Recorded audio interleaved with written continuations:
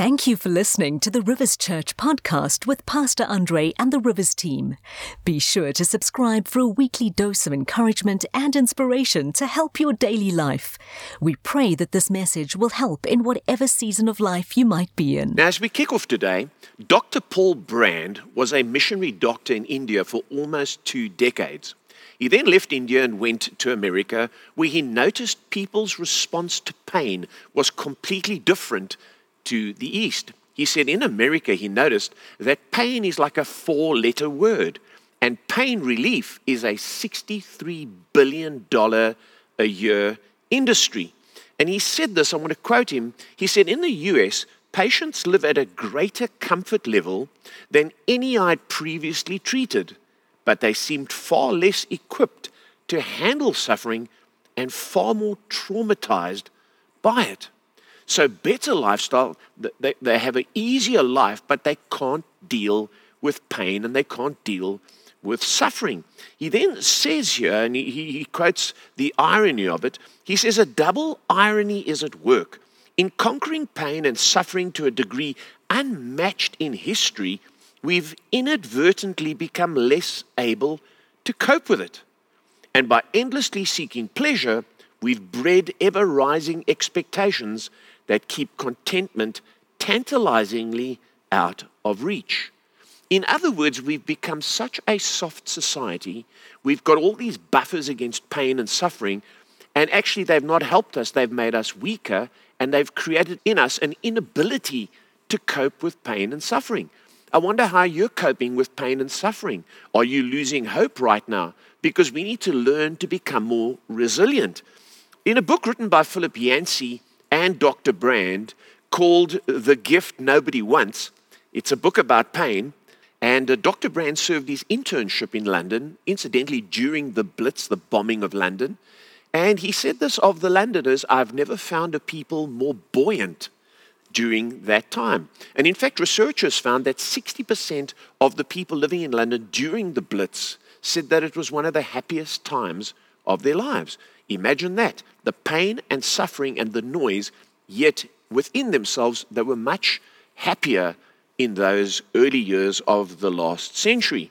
He then says here in his book, Dr. Brand speaking, says, in India, it's a land of poverty and omnipresent suffering, yet pain was born with dignity and calm acceptance.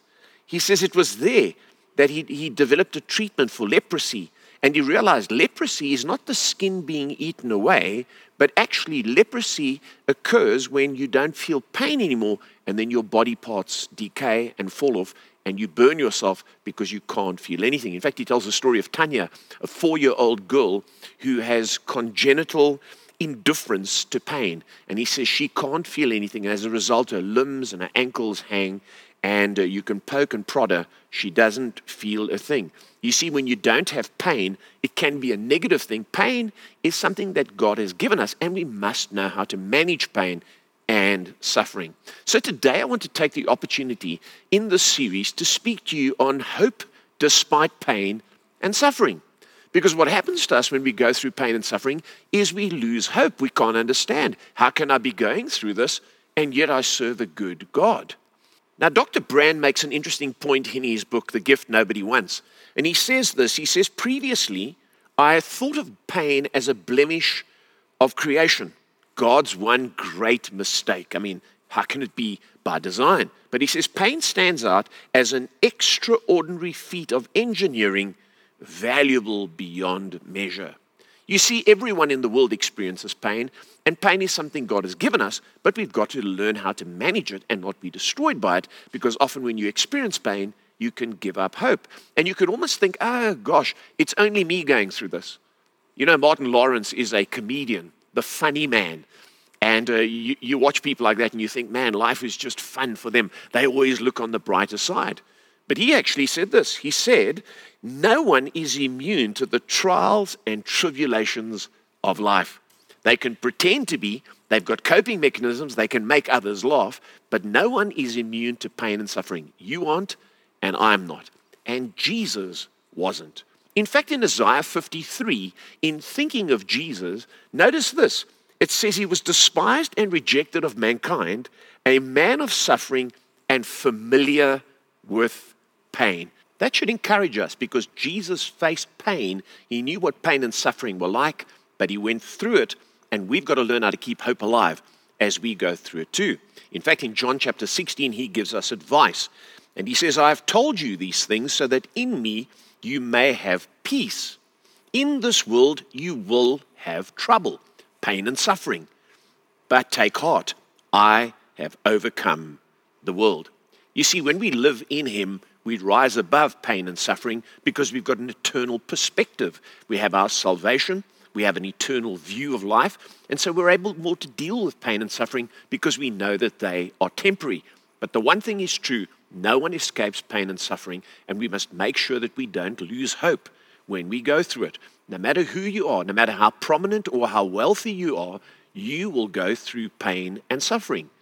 Now, a book written by Timothy Keller called Walking with God Through Pain and Suffering, in the book, and I want to quote this section to you before we get into the points today, he talks about how prominent people can go through pain and suffering and look to the wrong source. And he says in the Old Testament book of 2 Kings, and he's referring to 2 Kings chapter 5, he says there's a story of Naaman, a wealthy and powerful general of the Syrian army. He was suffering terribly, dying slowly of leprosy. And it says he was suffering from a disease in the NIV. And hearing of a powerful God in Israel, he traveled there with both money and a threatening letter from his own ruler. He went to the king of Israel and demanded to be cured of his leprosy. And Tim Keller says, like so many of us today, Naaman thought money, influence, and expertise could address his suffering. So he went to the person in the culture who had the most of these things and expected a resolution. Isn't that true of today? He says in response, the king of Israel tore his robes and replied, am I God? Can I kill and bring back to life? In other words, he said, don't look to me for something that only God can do. The whole Western world today needs to listen to this cry of the king of Israel. When we confront suffering, we think that what will solve it is a change in public policy or the best expertise in psychology and therapy or technological advances. And he finishes by saying, but the world's darkness is too deep to be dispelled merely by such things. You know, Naaman had it all going for him, but he could not deal with the pain and suffering of the leprosy he faced. And then when he got to Elisha, he expected a personal encounter with Elisha. But Elisha didn't even go out of the house.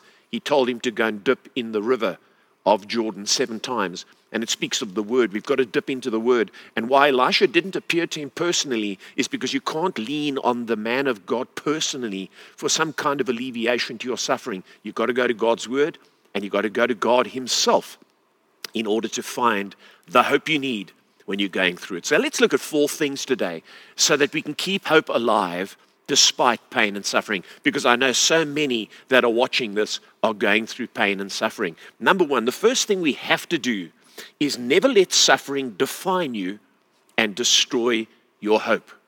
When you meet some people, they are defined by what they have been through. You can see their scars and you can see the wounds of the pain of their lives still on them.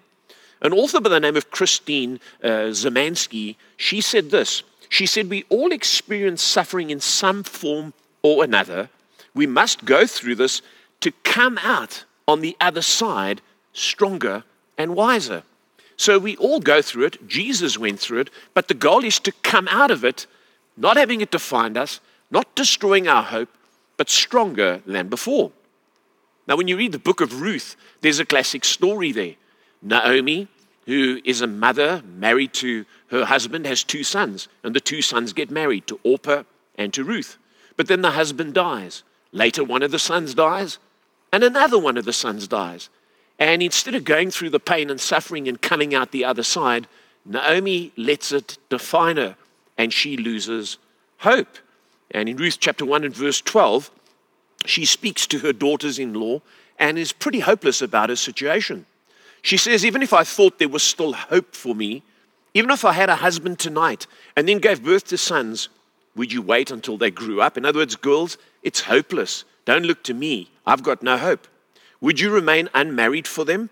No, my daughters, it is more bitter for me than for you, because the Lord's hand has turned against me.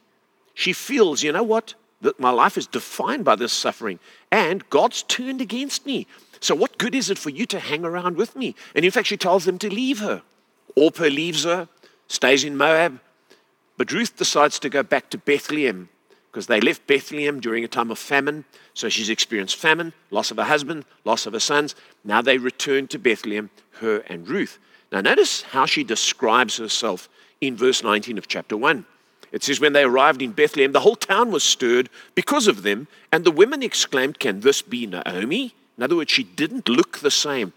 The impact of those experiences had changed her. Don't call me Naomi, she told them. Call me Mara, because the Almighty has made my life very bitter. I went away full, but the Lord has brought me back empty. Why call me Naomi? The Lord has afflicted me. The Almighty has brought misfortune upon me. Here is this woman who is labeled, or has labeled herself, and has defined herself by her suffering. And she has no hope. She can't see better things ahead. She has camped at a place called Mara, bitterness, and she has no hope for her life. If you read the book, you'll notice that Ruth finds a husband called Boaz. And not only does Boaz provide for her, but he provides for Naomi as well. But Naomi could not see anything more than the pain and suffering she'd been through. We are going through a very difficult time right now. You may have lost family members, not just one, but many. Don't let it define you. Don't let bitterness seep in. Don't feel that God is against you and that he's doing this to you personally and he's out to get you and he's trying to make your life hard. Don't camp at bitterness. Move on and come through it. Don't let it define your life. You know, we're on a journey, and as we make the journey, we get to places of bitterness. And that's what happened to Israel as they journeyed. You see, Naomi camped in her bitterness. She stayed at Mara while Ruth journeyed beyond and found her Boaz, her Redeemer. In Exodus 15, we read about the children of Israel. They've just come through the celebration of the Red Sea parting, and they're singing and rejoicing. And the first place they get to in Exodus 15 is a place called Mara. And I want to pick up there on what it says, because it ties in with what we're talking about in the book of Ruth. And it says, when they came to Mara, they could not drink its water because it was bitter. Now, the Bible is so good here. In brackets, it says, that is why the place is called Mara. So the people grumbled against Moses. You see, you've got to be careful when pain and suffering come, that you don't begin to turn against the church, turn against your leaders, turn against God himself. And they grumbled at Moses and they said, what are we to drink? They kind of were entitled. You see, when you live too well and you've had a lot of blessing, you've got to be careful that when suffering and pain come, that you don't feel entitled to, why is this happening? Why aren't I blessed? And it says, then Moses cried out to the Lord, and the Lord showed him a piece of wood. He threw it in the water, and the water became fit to drink. And then we skip just 2 verses, and it says this in verse 27. Then they came to Elim, where there were 12 springs. Notice that, 12 springs and 70 palm trees. They're in a desert, and they camped there near the water. So from a place where there was bitterness, they were taken to a place just days later where there is shade, 70 palm trees. There are 12 springs, not just one source of water, and there must have been dates on there, so there's shade, there's water, and there are dates. But when they were at Mara, they grumbled because they couldn't see beyond. You see, they let that experience define them. And we've got to be very careful. We don't let our experiences define us. We've got to get through them, through the pain and suffering, because it's part of life. Philip Yancey, the author, said this. He said, the more success a culture has, the more difficult it is for individuals to make sacrifices for the good of the whole. It creates a soft society, ill-equipped to handle the adversity that will inevitably come. You see, when we have adversity and we don't have hope, then we start to turn against God, we shrivel up, we complain, we can become bitter and negative, and that's not how we ought to behave. I want to remind you that the early church faced pain and suffering and didn't have things go their way, yet they went through it and they could see beyond it. In fact, they could see the eternity beyond it, and they endured so much that today we can't handle. In fact, C.S. Lewis says this about our faith. Before I read the text on the early church, he says, I didn't go to religion to make me happy. I always knew a bottle of port would do that. If you want a religion to make you feel really comfortable, I certainly don't recommend Christianity. You see, we have this impression, because we've had it so easy and we're so focused on pain, relief, and convenience, why is this happening to me? But we need to be reminded of the early church and what they went through as we face loss and we face economic hardship right now. Let me remind you from the book of Hebrews chapter 10.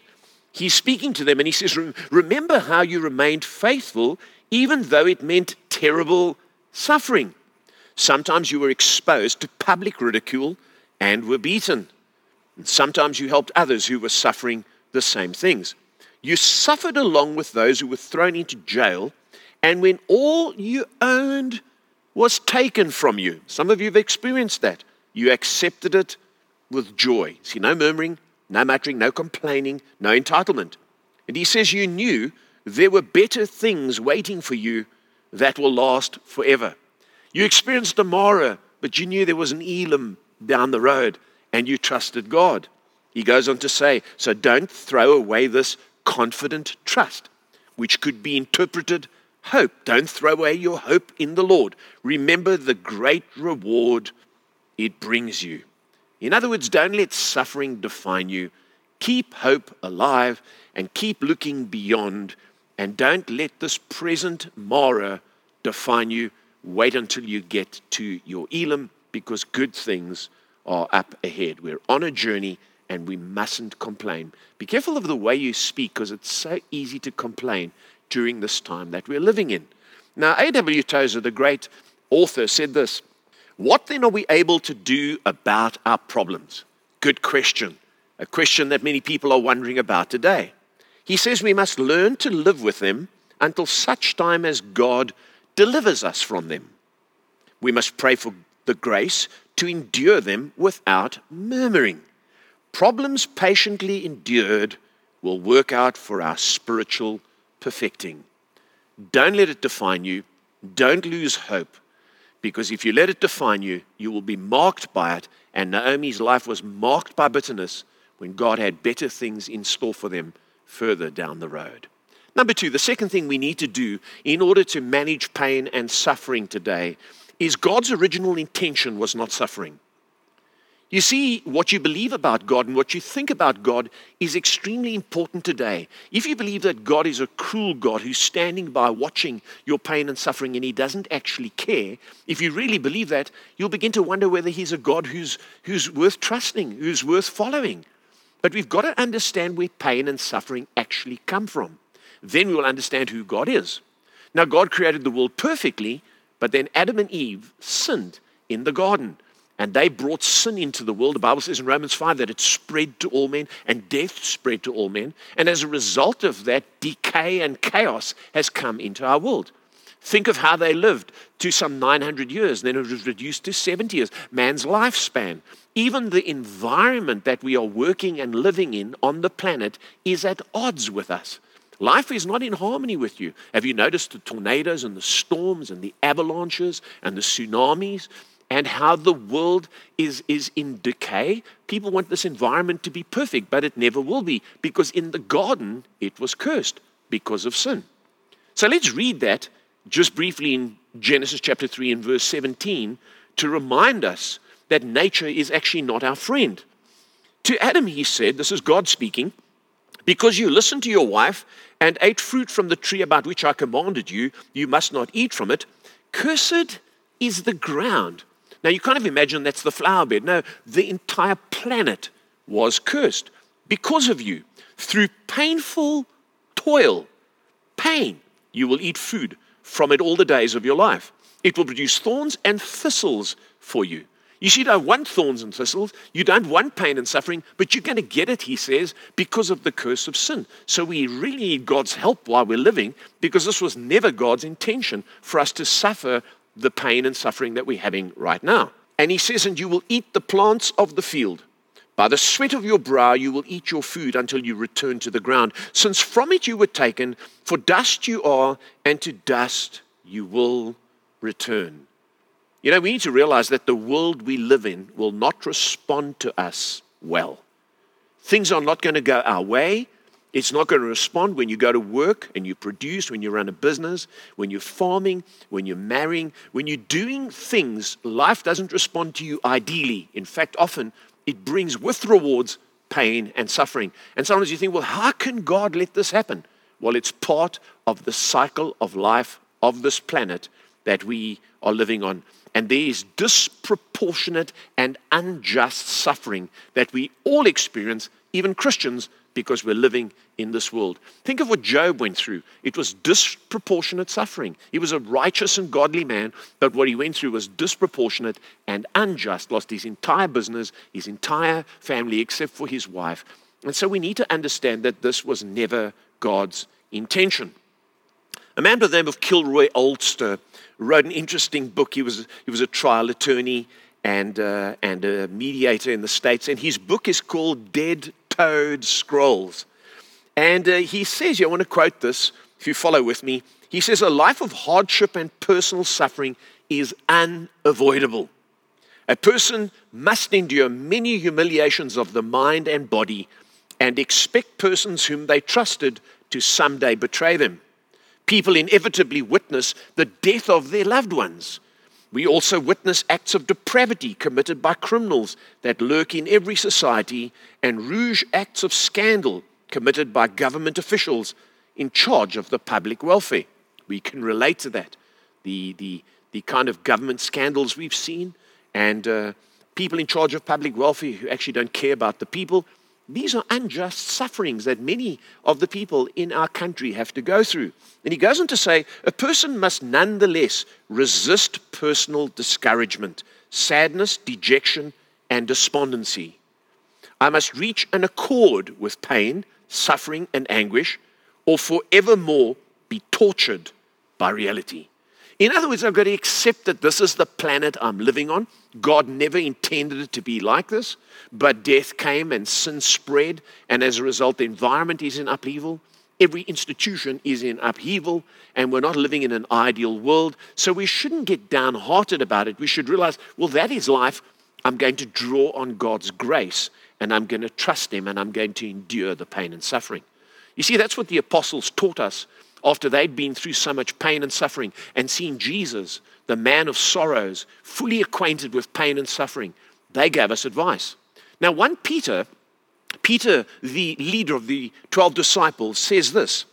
He says in 1 Peter chapter 2, he says, God will bless you for this if you endure the pain of undeserved suffering because you are conscious of His will. For what credit is there if you endure the beatings you deserve for having done wrong? In other words, if you suffer because you were an idiot, you did something wrong, you were a criminal, or you made a stupid mistake, well, and you bear it, well, that's expected of you. But he says this. He says, but if you endure suffering, even when you have done right, God will bless you for it. You see, you've got to endure suffering. None of us has done anything to deserve this. This has come upon us. And now we're facing it. Now we can't complain and question God. We've just got to keep our heads down and keep going. He says it was to this that God called you, for Christ Himself suffered for you and left you an example so that you would follow in His steps. He committed no sin, and no one ever heard a lie come from His lips. When He was insulted, He didn't answer back on Twitter or Instagram with an insult. When He suffered, He did not threaten, but placed His hopes in God, the righteous judge. Can you see Jesus faced unfair pain and suffering and attacks from people? But we've become so soft in our society. We cannot bear someone even using the wrong term around us, and then they have to be called out, they have to be cancelled, they have to be deleted from Twitter. We've gone down a road where we can't handle any kind of inconvenience, any kind of pain, any kind of insults. And yet here Peter says you need to learn to get used to it, because this was never God's intention, but it's the world you're living in. It'll never be ideal. Don't lose hope. Jesus put His hope in the Father, and you need to do the same if you are going to survive. Timothy Keller, in his book, Walking with God Through Pain and Suffering, says this. He says, no amount of money, power, and planning can prevent bereavement, dire illness, relationship betrayal, financial disaster, or a host of other troubles from entering your life. Human life is fatally fragile and subject to forces beyond our power to manage. And then he says, life is tragic. Gosh, that sounds so negative. No, it's the reality of where you're living, and you have to overcome it, and you have to keep hope alive. So no matter what happens, it won't define me, and this is not God's intention, so I'm not going to blame him, and I'm going to move forward. Number 3, the third thing we need to do, and this is what we need to realize, suffering and pain is never pointless or valueless. You see, God uses pain and suffering to do something in our lives. In Hebrews chapter 5 and verse 8, it says, son though he was, speaking of Jesus, he learned obedience from what he suffered. So Jesus went through suffering, but it taught him something. He learned something through it because it wasn't valueless or pointless, because no matter what we go through, God will use it for his purpose. And the time when we lose hope is when we think that it's valueless and pointless, and then we become victims. Oh, why is this happening to me? How can God let this happen to me? I've been a faithful tither. I've been a person that's been in church, and I've served the Lord, and I'm a volunteer in church. And we can bring all the things that make us justify, how can this happen? But God says, you know what? Even though this is happening to you, like my son, there's going to come value from it. Now, there are a couple of things just here in passing that pain and suffering actually do for us. And obviously in your own body, when you have pain, it alerts you to danger. You put your hand on the stove and you become aware, man, this is dangerous. But even in your own spirit, when you experience pain sometimes, you realize, oh, it's because I said that, did that. Now there are problems in my life. Pain and suffering has come into my family or into my business. It alerts us to the danger of our way of life and our disobedience. Also, the second thing that it teaches us is it teaches us a need for God. There's nothing like pain and suffering to make you cling to God and realize, man, I am fragile and I really need him. And then what pain and suffering also does is it equips us to help others. Not from the theory of the Bible, but from experience. I have walked through this, and I can help you now walk through it because of what I have been through. It's never valueless, and it's never pointless. And then what it teaches us is obedience. Jesus learned obedience through the things that he suffered, and we too sometimes have to learn through pain and suffering what the right thing and the wrong thing is in our lives. Think of Job's suffering. How unfair was it that he lost his home and his business and his children and ended up ill with boils all over his body? Disproportionate and unjust. But what we learn from the book of Job, millions of people have learned how to be true to the faith despite loss, despite not understanding what's going on.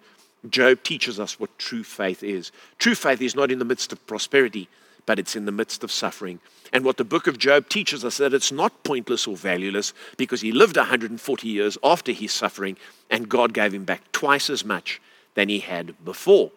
The latter part of his life, it says in chapter 42, was better than the former. And I love what it says in Job 42 and verse 5. Job, speaking here from experience, he says, my ears had heard of you, but now my eyes have seen you. You see, no longer is it theory, but going through this negative experience, I learned something. And I love what the Lord tells us about suffering in Isaiah 66 and verse 19. He says, I will not cause pain without allowing something new to be born.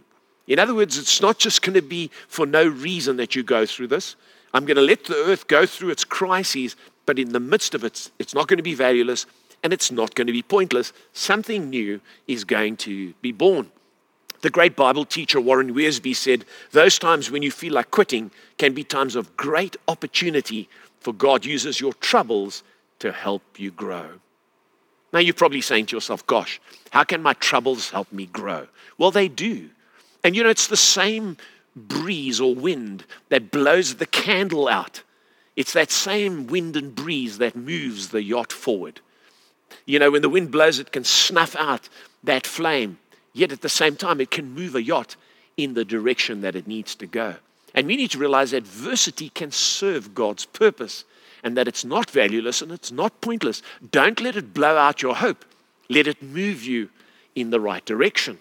And I know a lot of people struggle with this. They say, well, why does God let this happen? You know, Jesus came and he healed, and, you know, people run healing crusades and they try to create an ideal world.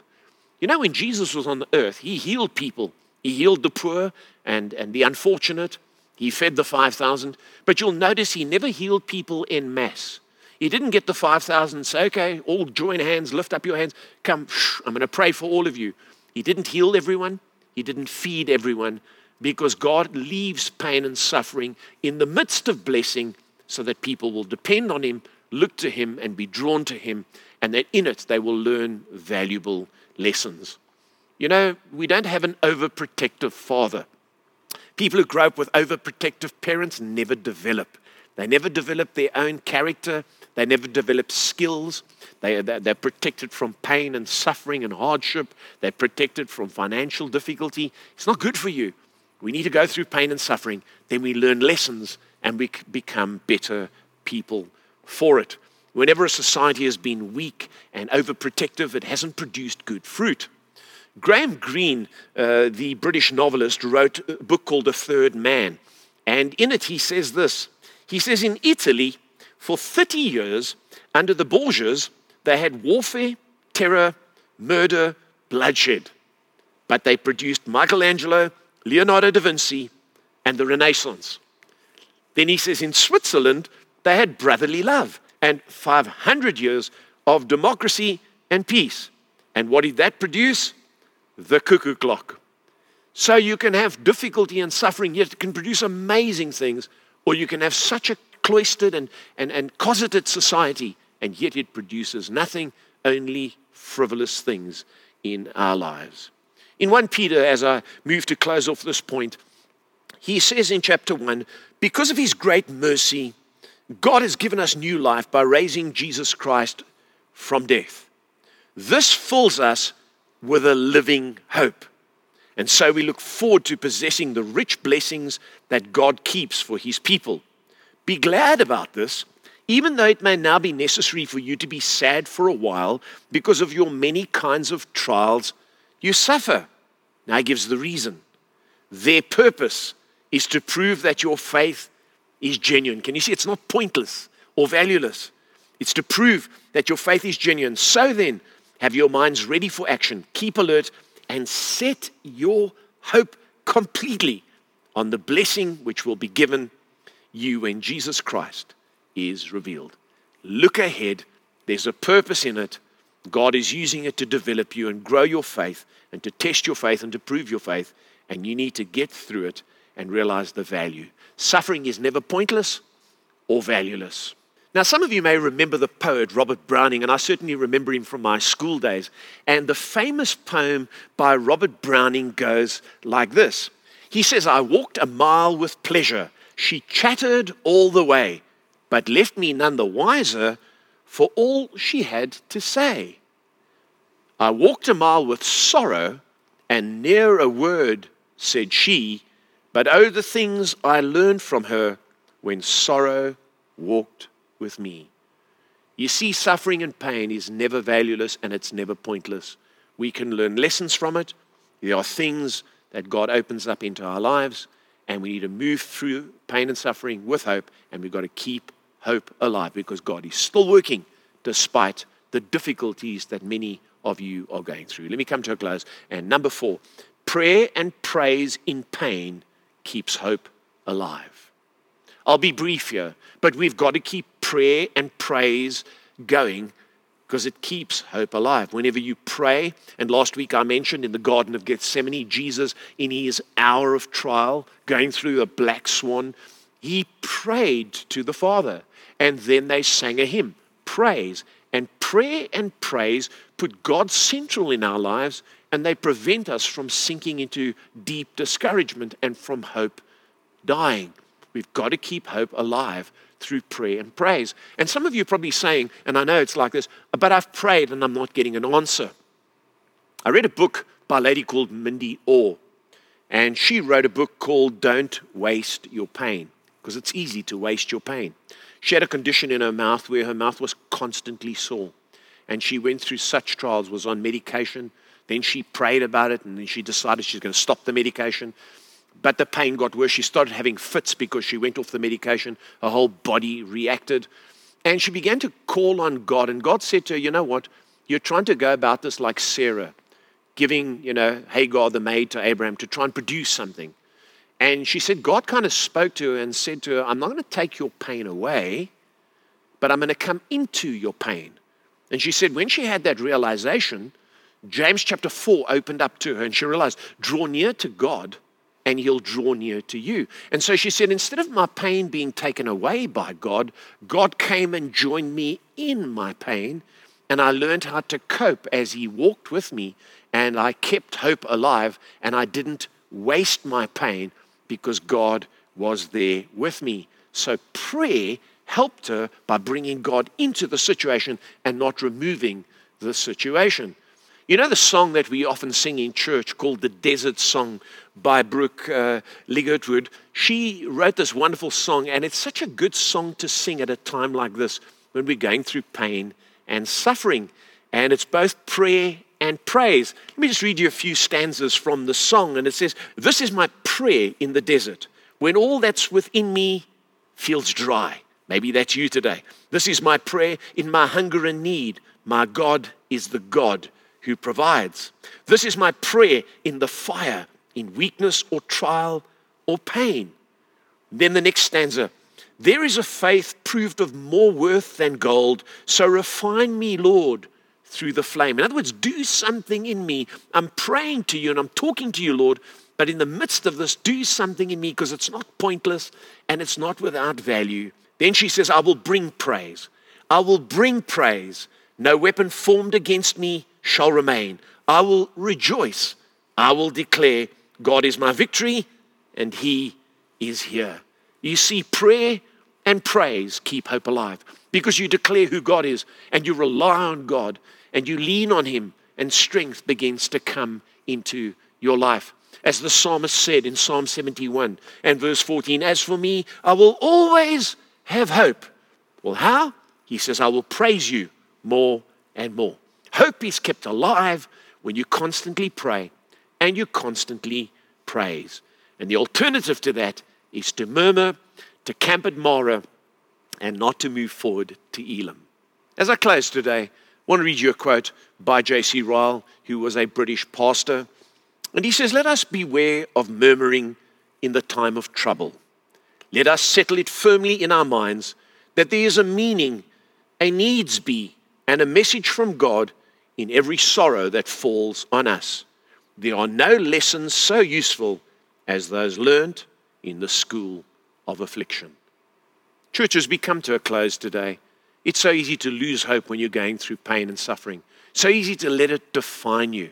So easy for that to be how your life becomes. From that point on, you camp at Marah and you never move on to Elim. No, realize that God didn't cause suffering. He's allowed it, but it was never his intention from the beginning. As mankind has sinned, we have brought things upon ourselves, and we're reaping the fruit of sin in our lives. And what we have to do is realize there will be value in it. God will use it for his good, and he will teach us things. And then we need to keep praying and keep praise alive in our hearts. Don't camp at Marah. Go on to Elim, because God has got better things for you. You know, a man called Angelo Ratnachandra, he's from Bangladesh. He wrote a book called Beyond Pain. He lived in London, and what happened was gang warfare in the road that he lived in, and they threw a petrol bomb through the wrong window, and he was burnt extensively and suffered immense pain and suffering as he went through a time of healing. Eventually, after many, many years, he recovered. He wrote the book. He's a physiotherapist today. Eventually, the dream of climbing to the base camp of Mount Everest was fulfilled in his life. But he talks a lot about how he went beyond pain. And I want to leave you with this, because this is what we have to do. He says here, I followed the doctor's orders and imagined myself at the end of the journey healed. That's what hope does. It imagines the end of this COVID pandemic. It imagines the end of pain and suffering, the end of death in families, the end of businesses being closed down and restricted. It imagines it, and it keeps it alive with prayer and praise. And you know, we can imagine further down the road our Elim. We're at Mara right now, but further down the road, don't know how many months, but we're going to get to Elim. But you know what? In this world, if you constantly are at Mara, you will get to Elim when you die. And I wonder if you know that today, because Jesus Christ has taken us from the Mara of bitterness and sin, and he's opened up the Elim for us, which is a picture of heaven. Maybe if you don't know him today, you need to put your hope in him. And if you're a Christian, renew your hope despite your pain and suffering. Come, let's pray together, and you can join me in this prayer today. Father, I thank you that you sent your Son. And when he came, he lived a life of pain and suffering so he can identify with me. I come to him now, and I ask you, Lord, to help me, give me hope in the midst of pain and suffering. Help me to keep hope alive. And Lord, I come to you and lean on you, because in this world all I have is Mara, bitterness, sin, and suffering. And I ask you, Lord, to give me heaven, Elim, as a gift as I put my trust in you. I commit myself to you today, Lord Jesus, and I put my life in your hands. Save me and lead me in Jesus' name. Amen. We hope you have been blessed and inspired by this message.